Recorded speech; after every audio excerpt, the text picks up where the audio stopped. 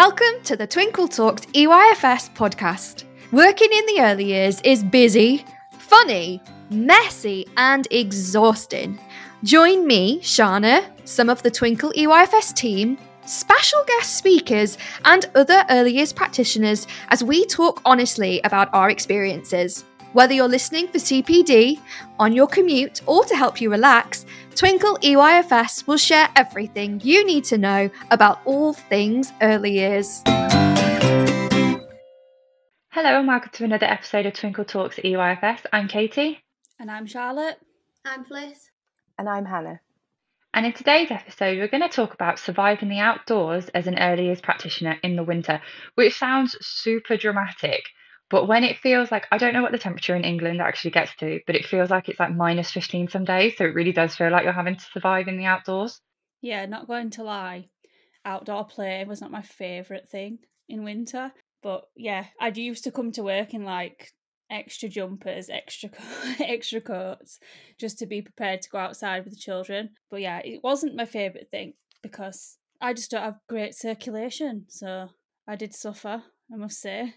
I just felt like I was never truly prepared. And even now, I still don't feel like I'm ever really prepared for the cold weather. Like, do I ever leave the house suitably dressed? I might have my waterproof, but that means I've probably then forgotten something that's actually going to keep me warm. It was really hard. Somehow it was really hard to remember everything. It's funny as well because we're the ones as practitioners like telling parents, make sure you pack this for outdoor play, and then we're the ones that are not being prepared.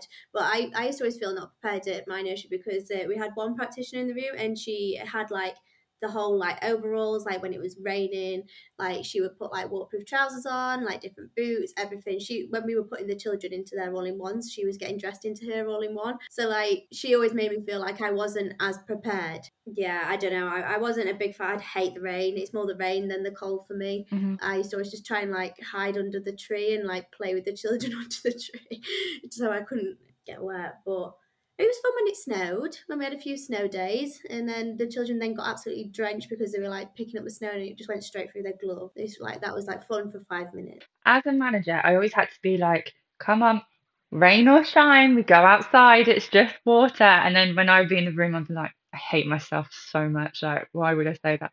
No outdoor play on cold days. I'd always feel bad as the manager because I could see the outdoor play area and I'd gone through like Katie and said, right, everyone out we go, you know it's cold, and I'd be sat in my warm office like with your cup of tea like loser. And I was used to feel prepared to go outside, like I had all the right kit, but by the time you'd helped get all the children dressed, it was time to like get out the door quick, and then I'd be like, oh, I've not got my coat or my layers on, or it's just loads of faff getting everyone sorted. I think it depends as well how your nursery works. So I've worked at a few settings, but they always had two distinct styles, which was that you either had a dedicated time to be outdoors or that you would just go like as suited your group. And if you can go as and when, you're not on a time limit. So it doesn't matter if it takes 15 minutes to put on the shoes and the overalls and the scarves and the gloves and the hats. But when we had that dedicated time slot, it would really eat into the activity before because you were having to make sure you had 15, 20 minutes to get everybody in the gear. So what was your guys' experience of getting everybody ready? I assume it was stressful. Nightmare. Yeah, I worked in toddlers, so preschool you'd think would be a bit more independent, but yeah, toddlers was just chaos because we'd sit in the book corner ready and like we'd all help them, even though you were trying to teach them like up and over at the same time, but then they all had like all-in-ones and then some of them didn't have stuff, so we were like rooting around in like the spare stuff. Some of them brought wellies and then the other one didn't bring wellies, so they were crying saying, where are my wellies? And we were like, you've not got wellies. And then it was a bit chaotic, but we used to go out at a set time in the morning and a set time in the afternoon, but we had like our own little like separate playground to the preschoolers, so it's not like we were on like kind of like a time limit, but we knew that we were going out for 10:30, so like we'd start getting them ready at like 10:15. Same as in like kind of in the summer with like sun cream. Yeah. You have to like start like half an hour earlier than you're prepared to go out for. I mean, yeah, it just depended on the day with the toddlers because if they were grumpy and like sitting them down for that amount of time, it's just too long for them. Ironically, in my experience, I've always found the baby room the easiest to get outside because you're having to do everything for them and there's just the small steps of independence you're encouraging. So it's a quicker and a smoother process. But toddlers are learning. Mm-hmm. Preschool already think that they know everything. So the more independent they are, the more traumatic it is trying to get them all out. And I used to find that you'd get, especially with the babies or even the toddlers, you'd get them sorted, the first one sorted, and then they'd be sat there like overheating while you're waiting for the others. Afterwards we're thinking that they're going to be too hot, the ones who are still sat in waiting. And one of you mentioned that someone, was it Evelyn, sorry, that the practitioner had had all the gear with the overalls and stuff. The other thing about that is I'd always find that there'd be a period of time where all the children were ready, so then we had to quickly get ourselves ready, and someone would have to like nip off to get their coat, change their wellies or whatever we were doing. So then there'd be a few minutes of just absolute chaos while everyone's like scrambling at the door, like faces sliding down the window to get into the garden because they were ready, but they then had to wait for us. So that was really stressful as well. Especially when our toddler room on like its busiest days, we had like 24 children. That is like busy, 24 yeah. toddlers. So it just started being like go out in fours, like take 4 out, and instead of like getting ready at the room, we'd take them out into the corridor where their bags and coats were, get 4 ready, you'd take 4 out, like just to make it a lot more manageable. That's a good shout. Yeah, I mean, I never really had like different shoes either, so like my feet would just get so cold. That's what I mean. Yeah, I was never prepared. I would just wear the same footwear. I did go through a phase where I left some wellies at nursery, and then I found that constantly everyone was like, "Yeah, I didn't bring mine. Can I borrow yours, Katie?" And then whenever I actually needed to get my wellies because I was going outside, somebody else was already wearing them, and you can't be like, "Take those off. Put your dolly shoes back on, please." See, I used to walk to work a lot in the snow and the bad weather because there was nowhere to park because it was like hospital parking. So there was no point me taking my car because I wouldn't get a space, so then I'd be late for work. So because I used to walk to work, I always had walking boots on or welly boots on, 3 pairs of socks, gloves, hat, scarf, body warmer, you name it. Like I was like one of them people waddling down the road with like 20 layers. Like a little Michelin man. I was going to say that. Yeah, because I'm such a cold person. So then when I get there, everyone's like, right, we're going to go outside. And I'm like, I'm prepared. Let's go.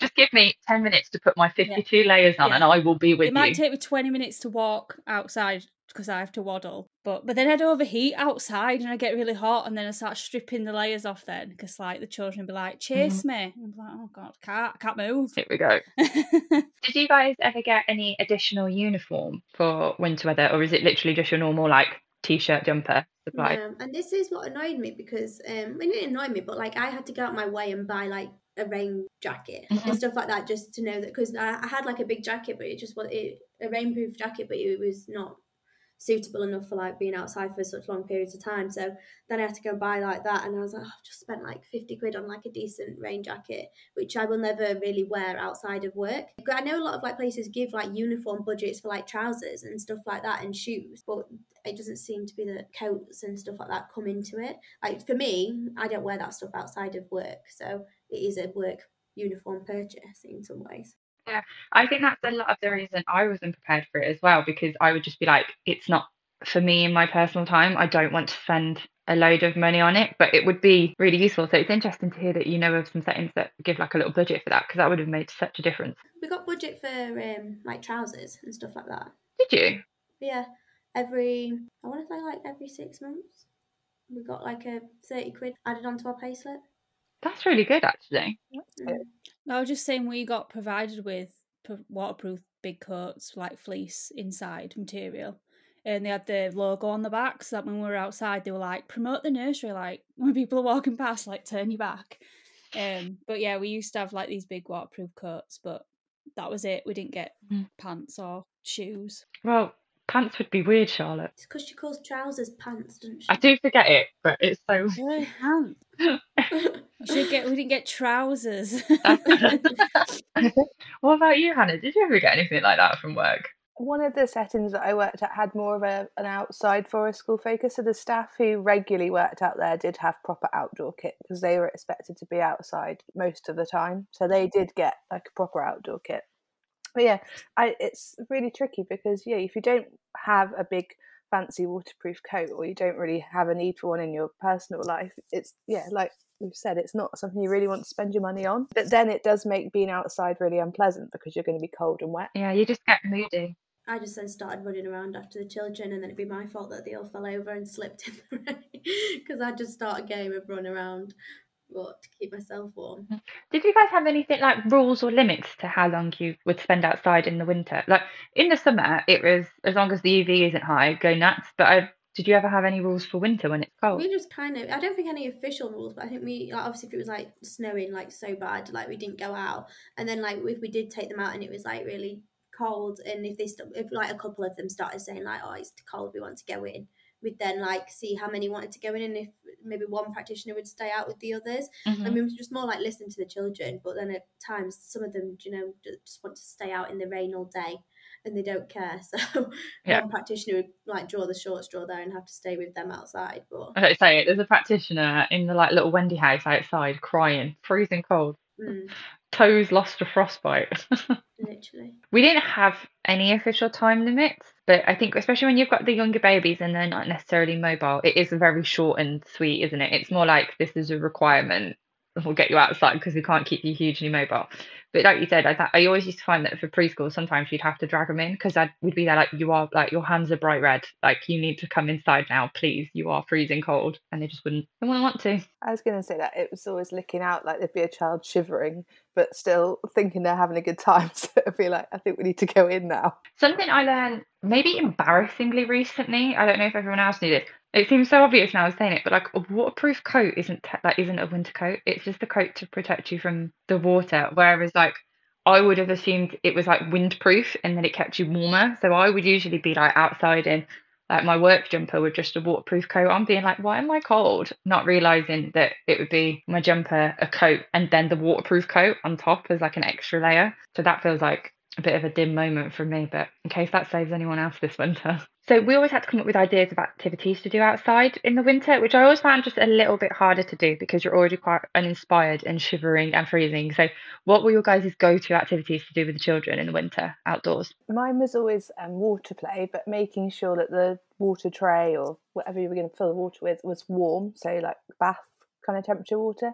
And it just meant that all the children had slightly warmer hands, that they weren't like diving their hands into freezing cold water, because it's just really not nice. No, that's such a good shout, actually. When it used to snow, I used to like taking like food colouring outside and paints, and then obviously letting the children drop it into the snow or paint the snow, mix the colours, because then when it kind of melts, all the colours used to like mix together. Did that look nice, or did you just end up with piles of brown snow? Yeah, brown slush really, but you know, they thought they'd made an absolute masterpiece, so you should stand and clap them from the side, like, ooh, well done. Great job, everybody. Well done. It just looks a mess now, but anyway. And then we used to freeze paints for when obviously it rained, and then let them paint in the puddles and things like that.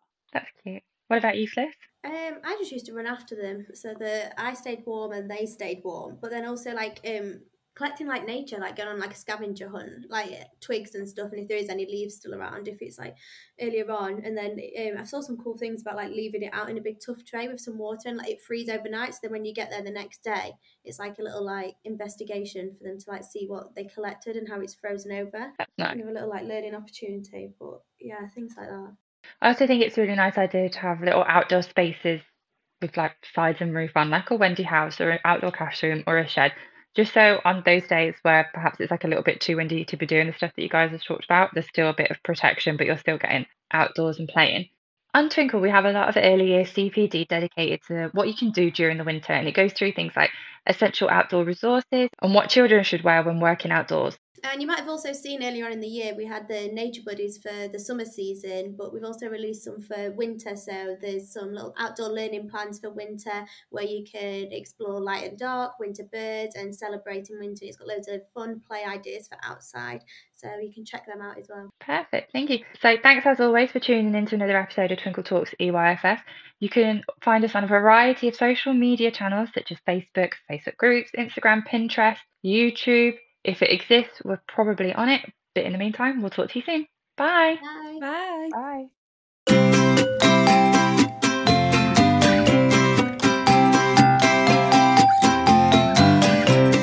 So that's it for today's episode. I hope you really enjoyed it.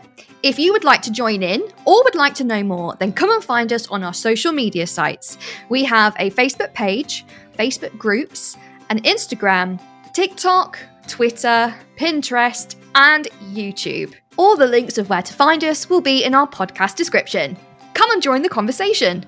And whatever you're doing today, I hope you have a great day.